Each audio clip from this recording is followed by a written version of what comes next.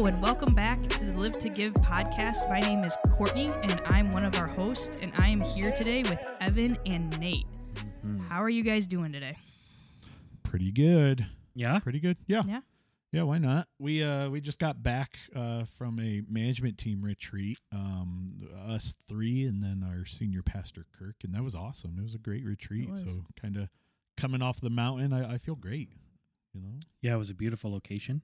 Yeah. And we went up north, so around Traverse City type area. Yeah. Oh, That was gorgeous. beautiful. Yeah. They actually have sun there. Did you know that? There's parts of the state of Michigan that actually have sun.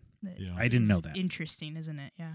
Ugh. They also have more snow. Yes. We learned that too. Yeah. We took my car, which is horrible in Yeah, I found the that out. snow. Yeah, Mhm. Nate drove my car, and it was bad. Yeah. Didn't even think about that part. Right. The further north you go, the more snow there is. Right. Science. Crazy. Yeah. Yeah. Crazy. Yeah, we got stuck in the driveway Yep. because at the very end of the driveway going into the street, it goes uphill. Mhm. And you had to get some momentum, Mhm. and we got stuck. But we got out too, though. Totally. We Yeah, did. We did. Yeah. It. We made Had it. to use a mule from the neighbor. Yeah, Mhm. yeah. You called we it did. over, and that thing pulled us out. Yeah. Strong mule. Yeah, real strong. They make them strong up there. Traverse City strong. Do you guys go up there much? You guys like going up North Michigan? Absolutely. Yeah, we did even when the leaves change color. We like to go up there. We like to go up to Glen Arbor on Mhm. occasion. That's kind of been a place where our family, my grandpa's girlfriend owned a house there. So that's what got us in Glen Arbor for a while. And then That's we cool. went there a couple times with them. And ever since then, we just loved it. It was just like Sleeping Bear Dunes. If you've never visited Sleeping Bear Dunes and seen like the dune where you can run up and down, and people can get stuck. So just be careful. If you are in good physical condition, go for it. Did you try it? No, No. absolutely 'Cause not. you're That, smart. yeah. That looks like something like hell is about, you know?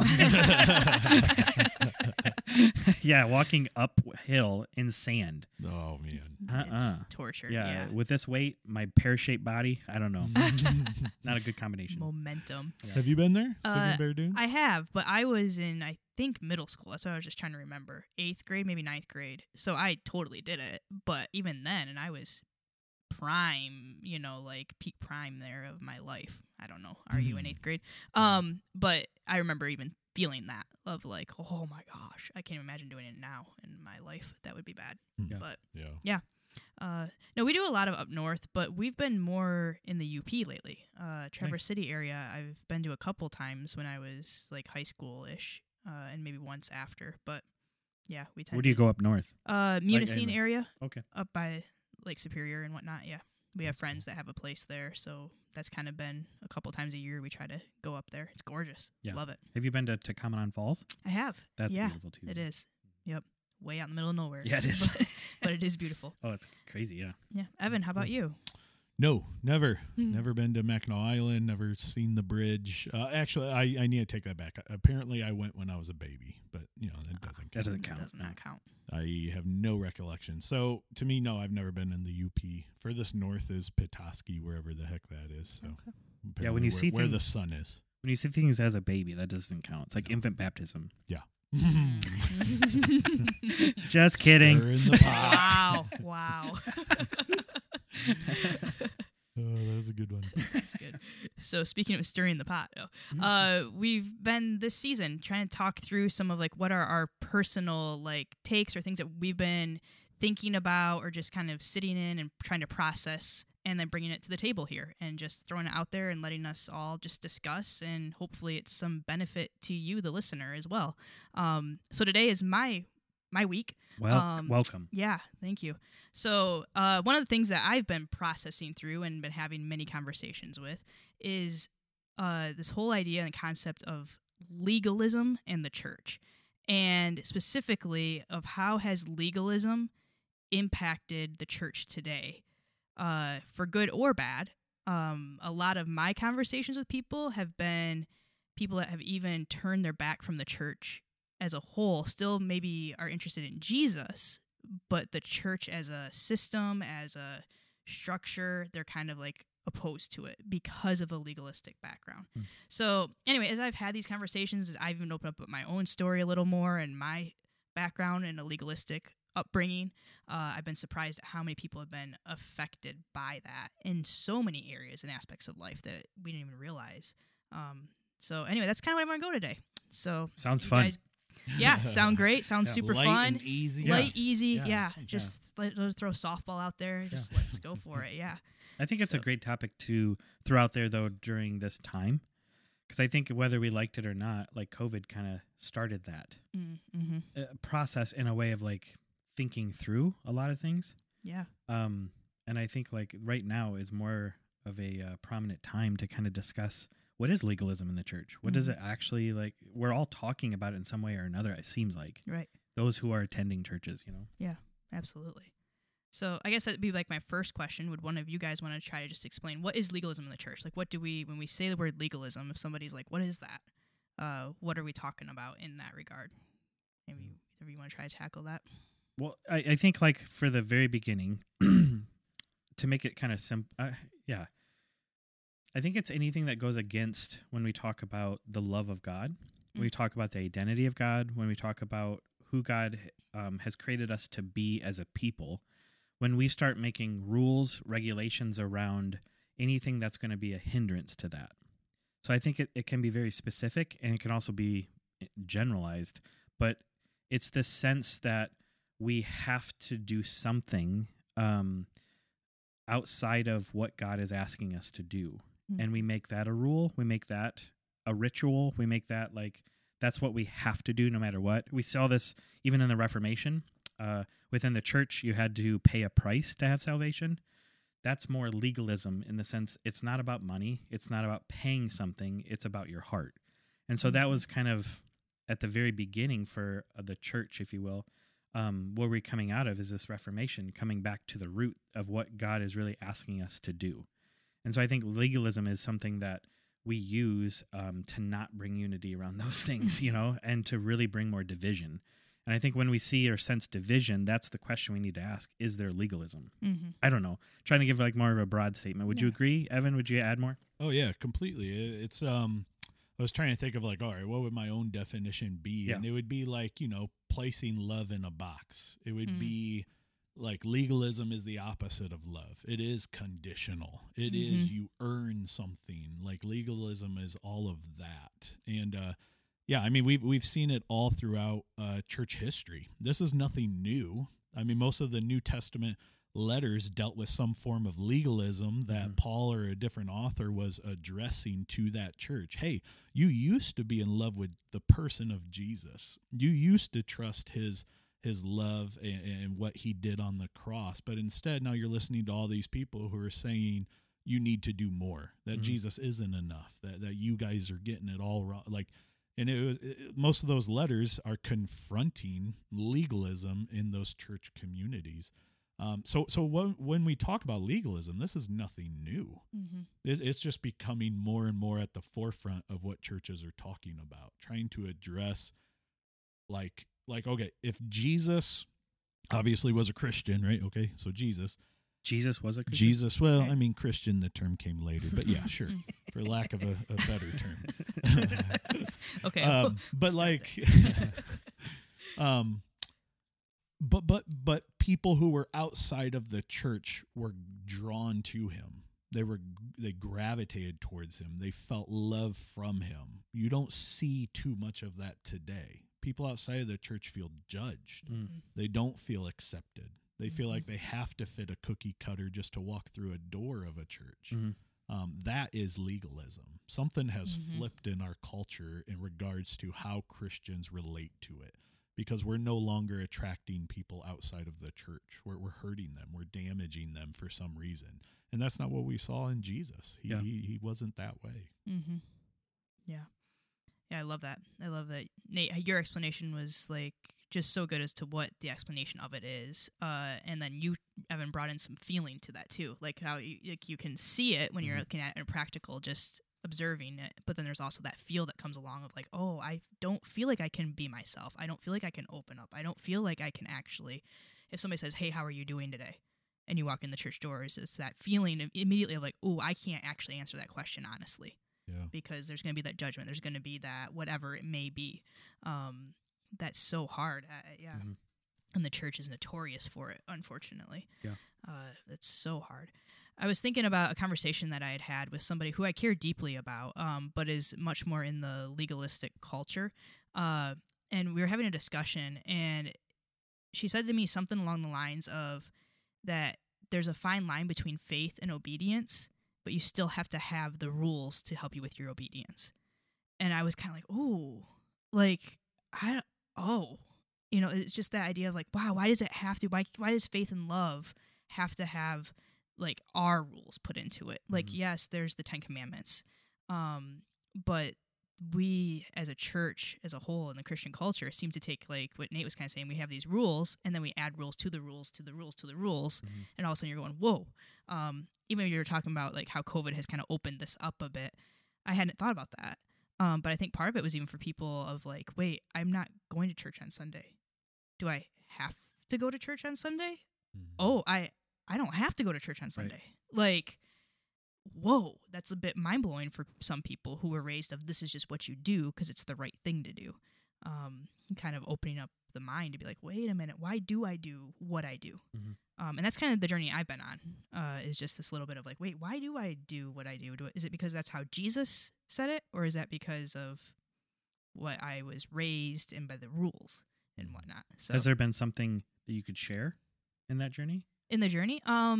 Sure. There's been several things along the way. So one of the things story that pops up in my head was I was raised in a Christian home, and we were at church all the time. I've said that before. Like, doors were open, we were there. It's just what you did. Sunday morning, Sunday night, and then if we had Wednesday night stuff, we were at that too. And I was also raised in a Christian school, and it was a small Baptist Christian school. And in my junior year, one of my good friends got his girlfriend pregnant. And in that process, they both ended up getting kicked out of the school. And they were very remorseful and whatever. And this is something I've looked back on a lot as I've like gone through this, like deconstructing and reconstructing is another words that you can use too. But looking back on the legalism of it all, like, so they were kicked out of our school and they were both like so repentant and remorseful. But it was like, nope, that's the rules. See ya. And as I look back on that, I'm like, how on earth, like, how was that loving? Where is Jesus in that moment? Like, we kicked them out of their closest community. Like, my one friend, he had been at our school since he was in kindergarten. So here's 16 years at this school or whatever it would be, whatever, do the math. You guys can figure it out. It would all of a sudden like, hey, here's all your friends. Here's your community. You messed up once. We want nothing to do with you. Man. Yeah. Just, I look back and I'm like, wow, that, and in the moment, I was like, absolutely, that's the right thing to do. And like, I kind of hate myself for that too. Like looking back and going, wow, I can't believe I was like, that was the right thing. And so that's something that has an instance in my life that happened that I often look back on and even filtered through other things of my life. Like, man, okay, but where's the love in this? Where is Jesus? Because the Jesus I've come to know would not kick them out and be like, nope, you're on your own now. Like, that's not what that's about. So yeah, and then you have people in the same right hearing that story, I'm sure, from our 6 audience listeners, you know. Yeah. But you bring out that story, and then you also have like an administrator thinking through, well, we have to protect that school. We need to make rules so that kids do not look at that example to follow suit or whatever. You know what I mean?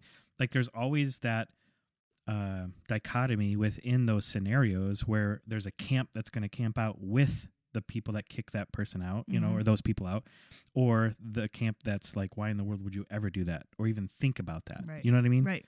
That's the hard part with legalism. Yes. You can build a case for both or any of the scenarios for legalism. You really can. There's going to be truth. There's going to be rules. There's going to be commandments even to actually follow up with legalism. But like you said, when it comes down to it, it's really about love. Like, how were they loved? And you would hope maybe the school came around on the side and said, hey, we're going to provide you education. You just can't be at the school or something. You know, you're hoping something like that came out. But probably not. You know, they were just done. It was just done in this situation. Yeah. Yeah. Because I do get it. Like there is absolutely the administrative side of it, or the certain things you have to look at as a Yep. whole. They messed up. Absolutely. Their choice. Right. You know, You that kind of thing. made a mistake. But it's just that whole, and I was talking to someone about that situation too, and this person was like, "Oh, but the girl wasn't even repentant," and I was like, "How do you know that? Mhm. Like, we don't know the heart." And again, it's that. Well, she didn't look it was Mhm. the comment, and I was like, "Whoa!" Like, again, how do we know this? And so that's something. Again, this is a conversation I had just within the last year as I was processing through that happening 15 years ago or whatever it was. But just the change in even myself as I'm started to like break away from the legalism of it all. But yeah, it's just so interesting how we take love and put it in a box, like Evan said. But for some reason, I think in our human brains, we have to have the rules and we have to have this. It's just so hard to sit in the love. Mhm. Yeah. I think the legalism right there falls into what's right and what's wrong in that moment. That seems to be like what the administrators in that story focused on. Well, we have to get this right. Well, then you're, like Nate was saying, you're building a case for or against that person. But regardless, you're now in this process of judgment, period. Right. Like no matter which way you step, the minute we say, well, I need to figure this out, or I need to build this case against this person, or man, that immediately removes love as a response. Mm-hmm. Here's a couple that is like going to go through potentially one of the hardest seasons of their lives. Right. In the churches or the schools, Christian schools' response was, nope, they're going to do it themselves. Mm-hmm. Like, Yeah. that's They did. Yeah. They did. They put themselves in that situation for sure. But it's just wild to me that, like, man, it truly is like abandonment. And okay, so the girl wasn't very remorseful. Okay, like, well, now she really isn't gonna be remorseful. Right. Now she really isn't gonna repent. Now, like, that abandonment just does way more damage than yeah, man, that's just hard. That's It hard. is. Yeah. It's hard to hear, hard to talk through. We, yeah. Never mind. I don't want to. Yeah. No. Well, you opened yeah, it. go ahead. Ready to move on? Well, yeah. I have two stories related to this very similar thing. The first one was when I was a youth pastor here at Faith Church. We had a kid who got his girlfriend pregnant in high school, and I was blown away at the beautiful response from Faith Church in the youth group.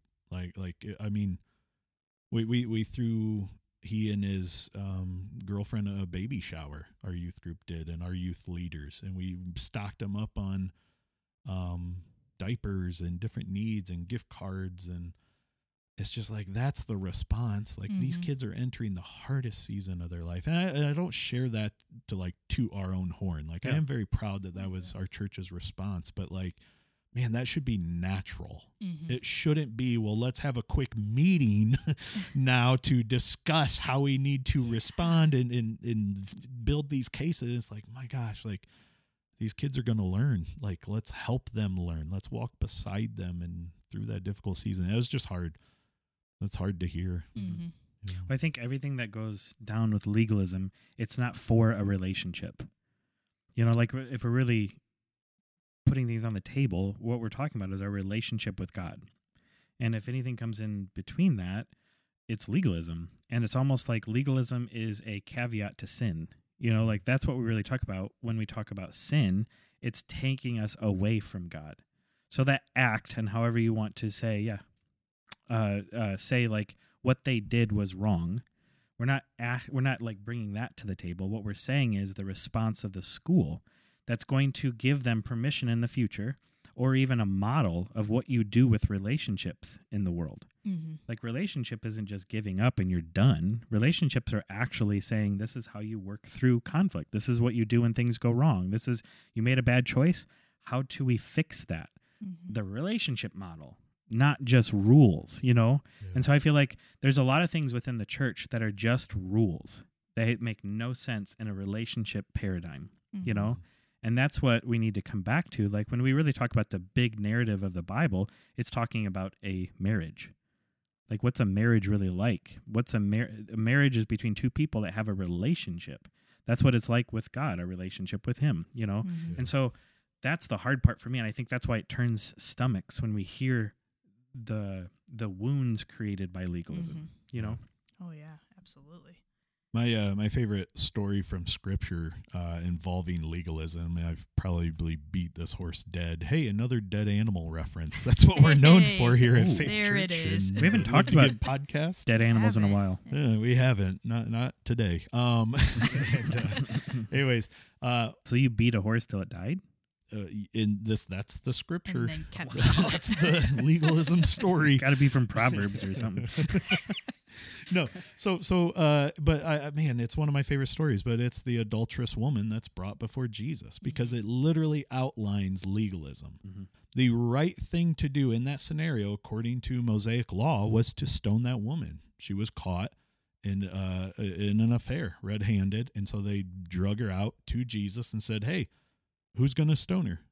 And he starts doing some different things that, there's different theories about what he was writing in the sand and all that. But all of a sudden he just says, all right, whoever's without sin, you get to go first. Throw the first stone. Mm-hmm. And one by one, all the Pharisees, all the religious leaders walked away.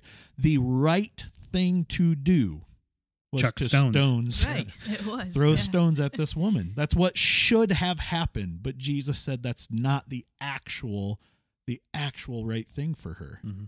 Like that is relationship right there. Mhm. He chose Mhm. loving her in that moment, despite what the law might say, what the system might say, what the right thing was. The right thing in that moment was wrong to Jesus. Mhm. Mm-hmm. Like that's beautiful. That is love. That's him Yeah. reaching past any type of framework we humans have constructed around sin and how to handle it. He reaches through that and just says, I'm here. I'm with you. I'm in your heart. It was just, I love that story. And Yeah. I think it's a perfect model Mhm. of legalism and Oh, Jesus's response. Yeah. Yeah. It's beautiful. That's what I was just thinking through too. Like, what legalism does is it makes like somebody who's observed it playing out. So that situation with my friends in high school is somebody who's watching how it was handled and they did the quote unquote right thing, the administration did. But I'm watching that going, oh, I better not speak up now. Like whatever I'm thinking, or if I break a rule, or if I mess up, you keep that quiet. Like I better not say a word. It breeds inauthenticity, like legalism does. Same thing here. Like you better believe that lady was all of a sudden like, oh my gosh, like this guy loves me and cares about me for who I am. Yeah. I don't have to hide it. So that's the other thing with legalism too, is it just, was it due to a person? Is it makes you feel like you have to hide. It makes you feel like you can't be real. It makes you feel like you can't be authentic with the people around you or even with God himself, because there's that fear of like, oh no, like what's going to be the repercussions for this? Mm-hmm. Yeah. I also find a lot with legalism, there's a lot of fear. Mm-hmm. There's a large amount of like, we don't know what to do. We just need to keep this thing moving. And so we're going to create rules, and those rules are going to keep everybody in line. It's almost like the rules are what is accountability. And I remember like that movement, Promise Keepers, several years ago for men, it was a good thing, but it became really legalistic too in so many different ways, of which you had to be this in order to be considered a Christian man or whatever the case may be. And it's like that to me there's something good there, bringing guys together, whatever, worshiping, understanding our relationship with God. That's all good things. But then there's also this extreme that kind of created this, like, I don't know what to do with it. So therefore I'm scared of what this is going to turn into or whatever. And we're going to create more and more rules on what guys have to do. And that's the part where like, even masculinity, what does that mean as far as like, we are now experiencing more in this generation to be about emotions. We actually have emotions. Emotions aren't bad. Emotions inherently are not selfish. They're actually just information. And so, like, even understanding more about that, well, that's a huge difference from a couple of generations ago where we didn't talk about emotions, you know? So legalism, I think, plays and wreaks havoc with all of that around fear. That's just my 2 cents. Yeah. Have you guys ever experienced legalism yourself? From whatever your church, school, community, I don't know. Have you guys experienced it being used against you, I guess. I'm thinking. I definitely was very impacted by legalism. But I was always the quote unquote good kid. But it was driven by that fear. I was too fearful to actually, like, I guess, act out, or to do what I was actually thinking, or like I was just very, very calculated on everything, and it was all what's the right thing to do.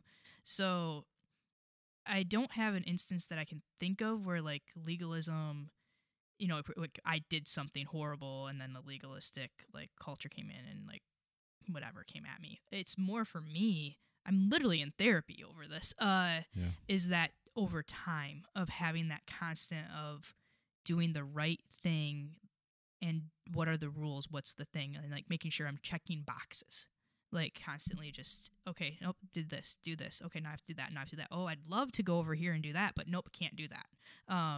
So it's always trying to so hard stay on the quote-unquote right path, that I lost myself in the process. Everything was all about doing the right thing, following the right rules. You know, I mean, it's simple as even in the church, it was like, hey, did you bring your Bible today? Mm-hmm. Oh, you didn't bring your Bible? Well, why didn't you bring your Bible? Where is that? You know, like, oh, am I not? Now I feel like crap because I didn't bring my Bible when I was 5 years old to church because I left it and because I was out playing or whatever. Well, if you hadn't been out playing before we left, you wouldn't, you know, like, wow. Okay. Yeah. So it's just over time, the years of all of that, just weighs me down. So to the point where I literally, like, it's been incredible, or as an adult, I'm sitting talking to my therapist and be like, hey, so I was thinking about doing whatever. And he'll be like, well, why can't you do that? And I'll be like, well, I can't, you know? And he's like, Courtney, yeah, you have freedom. Mm-hmm. And I'm like, oh, do I? Like, I actually can say what I'm thinking. And that has literally been a conversation. Like, I can actually speak my mind. And that comes back to this legalism of like feeling like I have to keep everything so close to the chest because people are going to judge or they're going to tell me what I'm doing wrong. And it's so driven by fear. Yeah. So anyway, long answer. But I haven't had a specific instance of that. It's just been for me an accumulation of over time. Yeah. Yeah, but definitely it's an experience with it for sure. For sure. I mean, even those moments of forgetting your Bible for sure. Yeah. Yeah. I mean, even honestly, in the last, 2 years now that I've been at Faith Church, there was something that shifted in me in the last couple of years. And part of it is Faith Church, and I want to dive into that a little bit later. But just, I had been in legalistic upbringing and even churches up to that point. And I kind of just had enough of it, even before I, dove into Faith Church. It was still more for me of, you know what, something's got to give here. And I've become a completely different person. Ask anybody who knew me prior to 2 years ago, and to me now, they will spend a few minutes with me now and be like, whoa, that's a very different Courtney. And a lot of that is actually finding more freedom in Christ is what that is. Yeah. And seeing his love for me outside of what I do. So anyway. Yeah, that's good. That's good. Yeah, I this was quite a few years ago, but I was in a Bible study. This Bible study was something I started praying for people to kind of God bring into a Bible study. And it was a time where I was going to school full time, working full time, and I didn't have, because I didn't have a degree, I couldn't be a pastor full time, couldn't be in the church full time is how I viewed it at that time.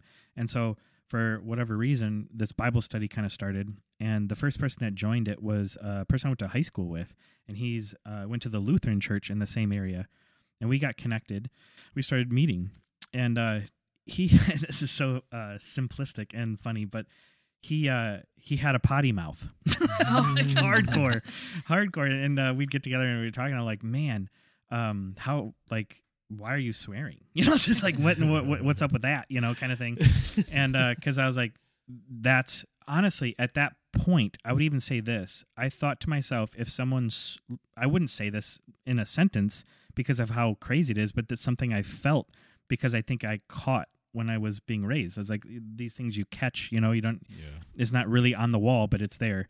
And that was if someone was would swear, they'd be risking the idea of going to hell just over a swear word, you know? I thought that too. Yeah. Yep. And so he pushed me on that. It was the first time where he actually, because I was like, how do you put all this together? And he was really pushing me on the fact that it's a word.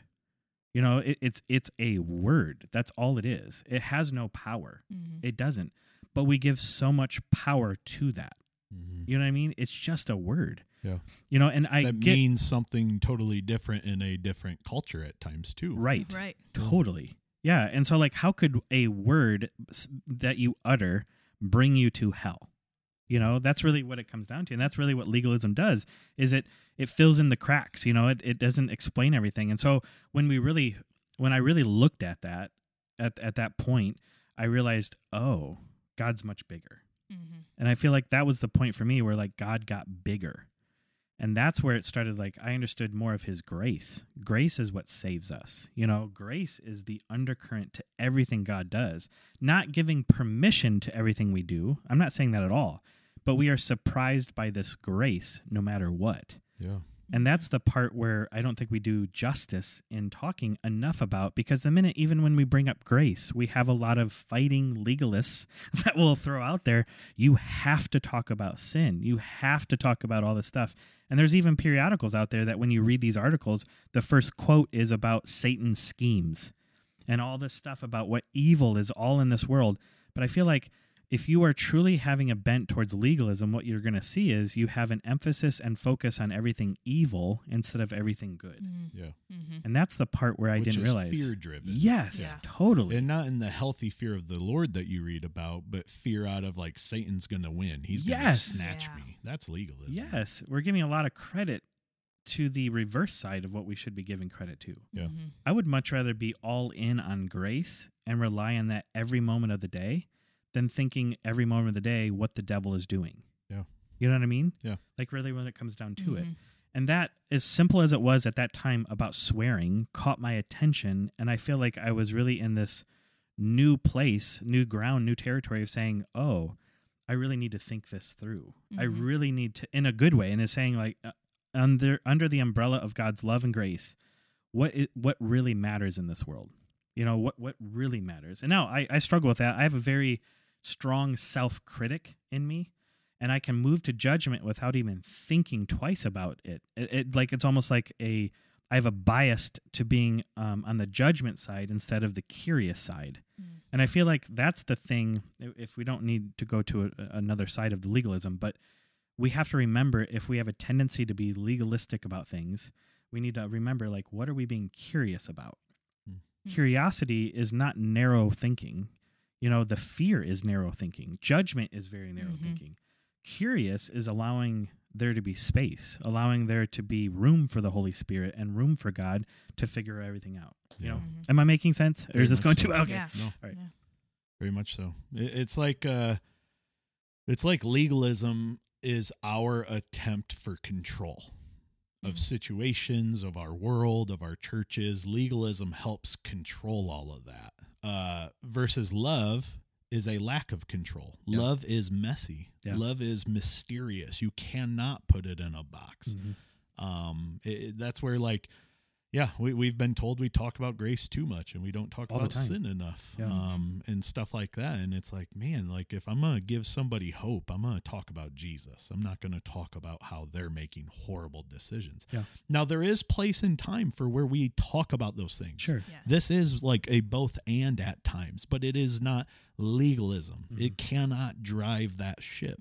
It has to be love. In any time Jesus approached someone outside of the church, outside of their Christian communities, it was a way of him building trust with that person. So that way he does have, like, again, the adulterous woman, he fought for her in that moment. He earned the right to afterwards say to her, and all he said was, go and sin no more. Yeah. That's encouragement. We encourage each other when we fall, when we trip up. We will pick that person up and then point them in the right direction. But we will not beat them up. Jesus didn't beat up that woman or the woman at the well. They talked very openly about the things she was involved in Scripture. And Jesus was addressing it, and it can be hard to hear some of those things. But at the same time, Jesus even approaching her, if you understand it contextually, was an act of love for that woman. Mm-hmm. So she would be more open to this man who is loving me in this moment, for him to end it with "Go and sin no more." Well, so it nobody is would have both talked- of those things. Nobody would even have had a conversation with her. Right. Yeah. Women were property. They weren't seen as human beings. And so Yeah. the fact that even having a conversation, and he took it that much further, Yeah. you know? Yeah. And so what legalism does in that moment is go to the woman at the well and just immediately harp on her. tell her how Berades. Yeah. how terrible she is. Yep. She's not a part of our community Mhm. anymore. That's legalism, and man, we can't lean into that. How about for you? Was there a situation or experience? Oh, very Story? much so. Had a few, and it's hard and it's confusing to talk about at times. The church that Nate and I grew up in together, had a lot of ups and downs. I have great Mhm. memories of that church, and I have some tough ones. There's still people at that church who mean so much to me. Your parents are some of them. They're all right. They're all right. But no, so like I'm gonna be honest. I'm gonna be very real and share a story from the church that we grew up in. It was Well, tough. it's your experience. Yeah. You have the right to share it. Yeah. You know? Yeah, and also sometimes we put ourselves in some of those experiences too, because we just make poor choices and we have consequences of them. And so for me, I've shared many times that I have a child outside of wedlock, and there were many ups and downs to how people at the church, that church responded. Some people. Some friends of mine responded amazingly during that time. Some of the staff responded amazingly during that time. But some didn't, even later on. And so I was 21 when my son was born. And then I met my now wife after that. And 2 years later, we had our daughter together, my wife and I. And just for anyone who doesn't know, to be clear, I did not marry my firstborn's mother. Mm-hmm. Anyways, we were just dating and chose not to keep doing that. So anyways, I'm a single dad, but now I'm married, and I now have a second child with my now wife. We didn't find out until a while later, but apparently, and every church does it differently, but our church growing up would occasionally throw women baby showers. So if any of our listeners are like, I didn't get a baby shower from Faith Church, that's because culturally we do not do that. Right. But culturally back then, there was even at that church culturally, there was a team that was like formed and put baby showers together for people. And we did not know. We kind of wondered I was heavily involved at that church and everything, even after getting married and all that stuff. And they didn't throw my wife a baby shower for her first child. And we were like, that's kind of weird, but whatever, things fall through the crack. We didn't make much of it. Maybe a year later, someone who was on staff at that time, their spouse was on the team that planned those baby showers. And she reached out to Kate and apologized profusely to her.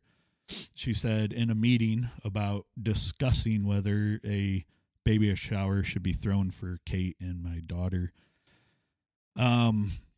they said, well, Evan already has a child.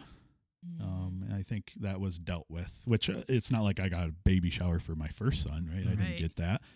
But they actively chose not to throw Kate a baby shower because of my firstborn. Wow. And that was a hard pill for us to swallow when the staff member's wife reached out and shared that.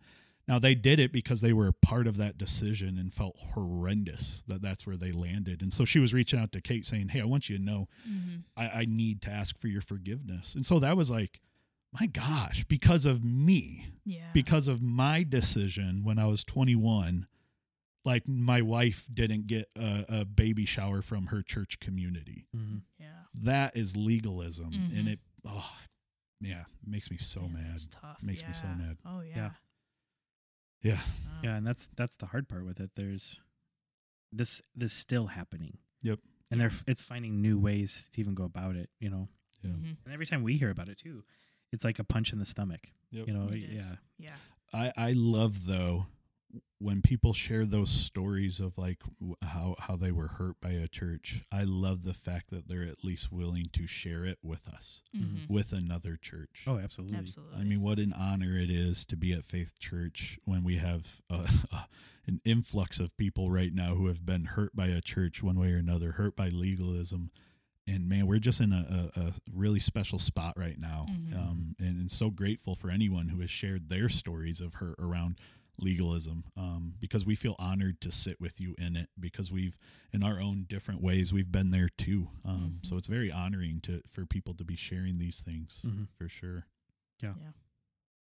What do you think, just since you brought it up, what do you think is going to be the outcome of this, like, pause or awareness or rediscovering, if you will? Because you're kind of going through that. You voiced that at the beginning. What do you think is going to be, like, the result of this?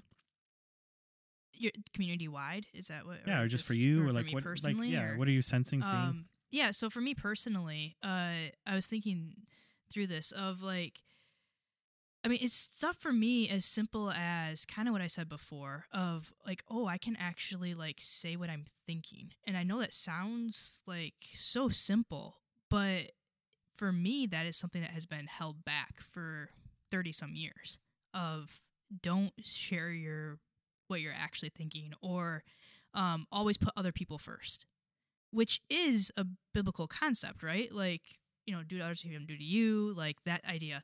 But it was so ingrained in me through legalism to never look out for yourself, like ever. And so that's really the big part of what I'm still like deconstructing and trying to figure out, like, oh my gosh, like so much of how I operate is because of having this legalistic just roots in me. So the idea of like, oh, I can actually like have self-care, and that's allowed is just a novel idea. So for me personally, as I've like been going through all of this, I'm finding that I actually had this conversation with my dad. He heard one of my sermons where I kind of hinted at some of the legalism of my upbringing. And again, my parents, I love my parents to death. The church that I was at growing up, like, yeah, there was legalistic tendencies. There was still love there too. Like, this isn't like an intentional, like, I want to say that too. Like, people that have been a part of a legalistic community or whatever it may be, it's not usually the intent to be like, oh, we're going to make these people's lives miserable. It is out of the idea of like, hey, we're going to love, but we have to put rules in. Yeah. So anyway, but I was talking to my dad after one of my sermons, and he kind of looked at me. He's like, did we actually do this to you? Like, you could tell like that broke my heart, because I knew that wasn't his intent in having me in some of the churches or even the school that I was at, like the repercussions of some of that I was taught. But in that conversation, I did tell him too, I said, Dad, I'm getting to know a Jesus at 36 years old that I've never known. And he kind of looked at me like, what?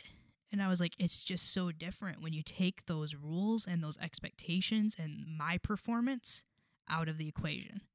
And I now read the Gospels, like seeing Jesus for who he was, like what Evan was talking about with the stories of the woman at the well and the adulterous woman. Like, he met people where they were. And that's just incredible to me, like the love that he has for people with where they are. And that authenticity is what he actually wants. And the more that I can become myself and who he created me to be, the bigger impact I can have for him in the world. That is all new concepts for me in the last year, probably. So I see that as I continue to deconstruct the legalism and reconstruct with who Jesus truly is, I have life in myself that I've not felt in a long time. And I can just see that continuing to grow as I continue to see and live through love and grace as my forefront things instead of rules and regulations. So I see that for the church too, as the church as a whole over the years has done damage to many people because of the legalism that we've put on things. But when I have these conversations with people at Faith Church, we do have a lot of people that have come from these backgrounds, a church hurt or whatever it may be. And they come here and they're like, wow, something here's different. And if we can like pick up the pieces of the legalistic culture and bring people back together and just lead with grace and love and vulnerability and authenticity, I can't even think of where that would stop. Like the community and the impact that people can have in each other's lives because of that is just amazing to me. Like, just it's hard for me to even comprehend what that could look like. Yeah, it's truly like an unstoppable force. Yeah, it's unbelievable. Yeah. Because that's something too. Like, I've talked to a couple other people as I've processed who Jesus is, really like reading the Gospels and stripping away like anything that I may have been taught along the way of trying to read into the details of things or whatever. I'm realizing just I totally lost my train of thought. It's gone. Wow. It's gone. Oh, no, there it is. There Sorry, it is. it's back. There it is. It's Lights back. got brighter. Hey, welcome back. All right. Back to you, listener. So, no, I've been realizing, we talked about some with the Pharisees. Like, they were the legalistic ones. Like, they took the 10 Commandments and then made rules upon rules upon rules upon rules to protect the one thing that God said. And so Jesus, like, the one time, or it's a couple times in Scripture, but where he gets angry or if he really loses his cool, it's with the religious people. Mm-hmm. It's not with the sinners. Yeah. And again, you read it and you're like, well, yeah, you see that. But when I talk to somebody who is still in a culture more about rules, they still fight me on that when I say it. I'll be like, no, like Jesus got angry with the religious leaders. And they're like, but the sinners that, but this, but I'm like, whoa, no. Like, that is truly, I mean, correct me if I'm wrong, but that's what I see. Like, when you start into that legalistic, if that is your driving force, that's not who he is. And that's why Jesus gets so upset with them, because it's a fake representation of him. Yeah. So. Yeah, I don't think Scripture's always just so clear cut and dry, and we have to work through some of the muddiness of that. Mm-hmm. There's one of my favorite resources on legalism and trying to understand Jesus and the law is called Irresistible by Andy Stanley. Mm-hmm. Just an incredible book where he compares basically the New Testament and the Old Testament and how we can reconcile rules and love. And man, he's done one of the best jobs I've seen at that. So that's a book I would recommend to our listeners. Another one I would say on the resource side, a couple years ago I read a book by John Mark Comer, the Ruthless, was it? I can't think of the name of it now. It's the Ruthless End of Hurry, something like that. Do you remember? Yeah. I can't think of the word. I'm missing a big word in that title. I'm so sorry. But it has a red cover. The Ruthless, it's something like the Ruthless Extermination of Hurry. Yeah, something like that. But and it's not extermination. It comes from Dallas Willard, who was a philosopher. He was a professor at UCLA for several years, but he wrote several books that have really influenced the church in many, many, many good ways. And one of them was his definition of discipleship, and that's to do whatever it takes to eliminate hurry. That was his definition of discipleship. Talk about undoing some legalism there. The thing we need to focus on more than anything as a disciple of Jesus is not rules. It's actually whatever we need to do to stop from hurrying. Because we have everything at our fingertips. If we continue to be in a hurried state, we're not loving people whatsoever, and including ourselves. And I think that's kind of like another test for legalism. Does it really come back to loving God and loving yourself? Mm-hmm. Like really, and loving others obviously is part of that, but you're not going to love others if you don't love yourself. Mm-hmm. And if you can't recognize what God is doing in you, you're not going to recognize that in the other either. And so I think when it comes down to legalism with resources, it's really starting at that place.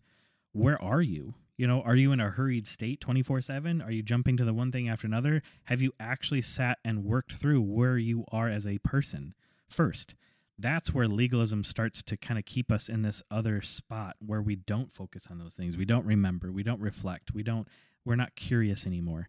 Yeah. And so there's a lot I feel like God's doing for the church right now to eradicate legalism. Yeah. Yeah. Hurry has connotations that I have a list that I need to get done. And that list right there is legalism. Yeah. Mm-hmm. I was reminded, Courtney, when you were talking about like self-care and all those things and how it's always been take up your cross daily. And that is scriptural, and it's good scripture, of course.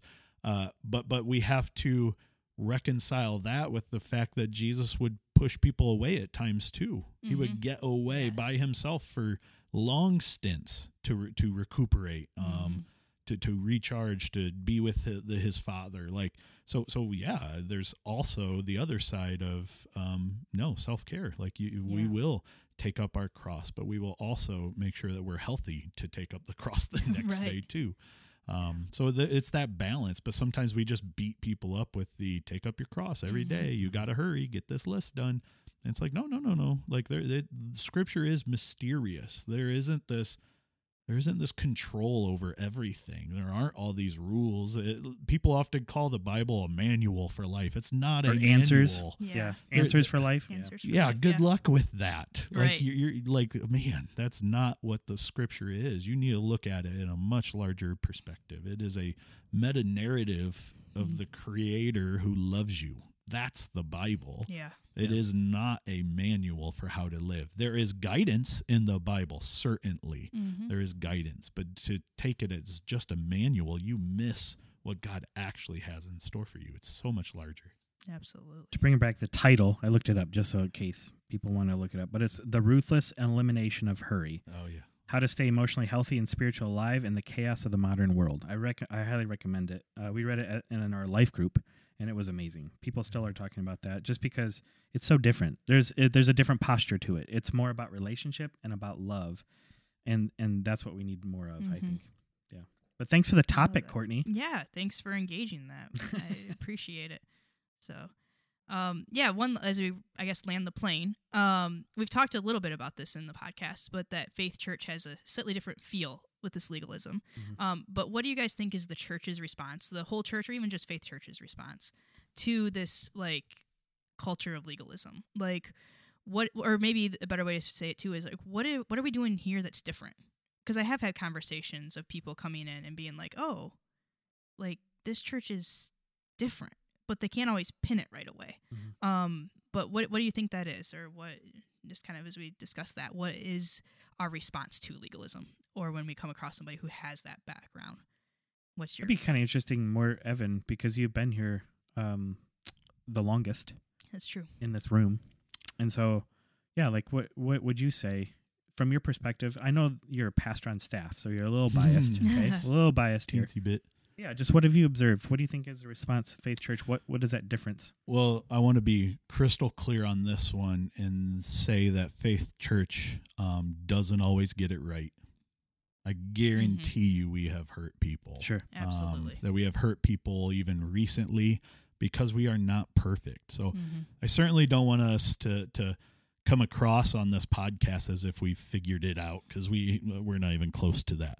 But I think the thing that we have figured out is we do not initially respond with judgment, with a plan of action for you. Like our greatest love is just to love on you, to just look at you, to listen to you.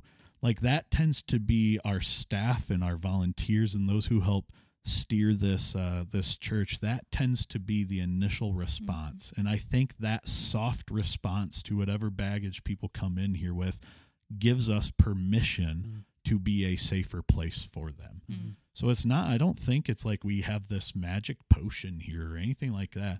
And again, it's taken years for us to get here. I've been on staff like 9.5 years, and it has not been perfect for 9.5 years. We've had so many ups and downs, especially around legalism. But I just feel like God's done a work on our staff, on our different various leaders throughout our church, through all the people who are attending here right now. And he has been able to make this place a safe one where people are not initially responding with legalism as a whole. Like we tend to respond with just love and compassion. That's our first step towards people. But I want to echo your echo. But no, like I definitely have sensed that too, and I feel like that's the part where I think it gives mission and purpose to people too. If there's a true safe place, like safety is something that is rare. I mean, an actual place where you can be yourself is rare. We don't have those types of environments, or do we can, it's hard to even trust environments that's even promoting safety, because you will have your guard up, you know? Yeah. So to actually provide somewhere, like there was a student that I had been meeting with there in at different times throughout the year, that's at MSU, and it was after the shooting, they came to Faith Church just to get a hug. Mm-hmm. You know, like that spoke to me so much more than just what we would say or the plan of action. They just wanted connection. That's all. Yeah. Just to be human and to allow whatever needed to speak to be spoken, you know, but they at least trusted to be here and wanted to be here for that connection. And I'm like, that's beautiful. And so that's what I feel like Faith Church has going for it. And I agree with you too. We will never get this right completely. No. We're human. And that's the part of where it makes legalism hard too within the church. Because I also want to encourage people, the church is made of humans. Yeah. That's not going to change. So there is no church that's going to be perfect. There's no church that's going to be completely safe. That's not going to happen. But what creates more of a supernatural gathering is the love. And if we recognize that we're not in control, God is, and love comes from our Father, Heavenly Father, and the Holy Spirit is creating this dynamic where people from all walks of life can gather and find safety, then praise God, because that's heaven on earth. Yeah. Love that. Well, thank you guys. Thanks for engaging this conversation with me, and hopefully you, the listener, were able to take something away from this. You know, whether you've had the background of legalism yourself, or you've seen it, or you're just trying to figure out how can I love people more, or maybe you're looking for a place that's safe. We'd love to talk to you more. You can, check out our website. You can show up on a Sunday. We would love to chat with you. So I hope you have a great week. Go in grace and peace.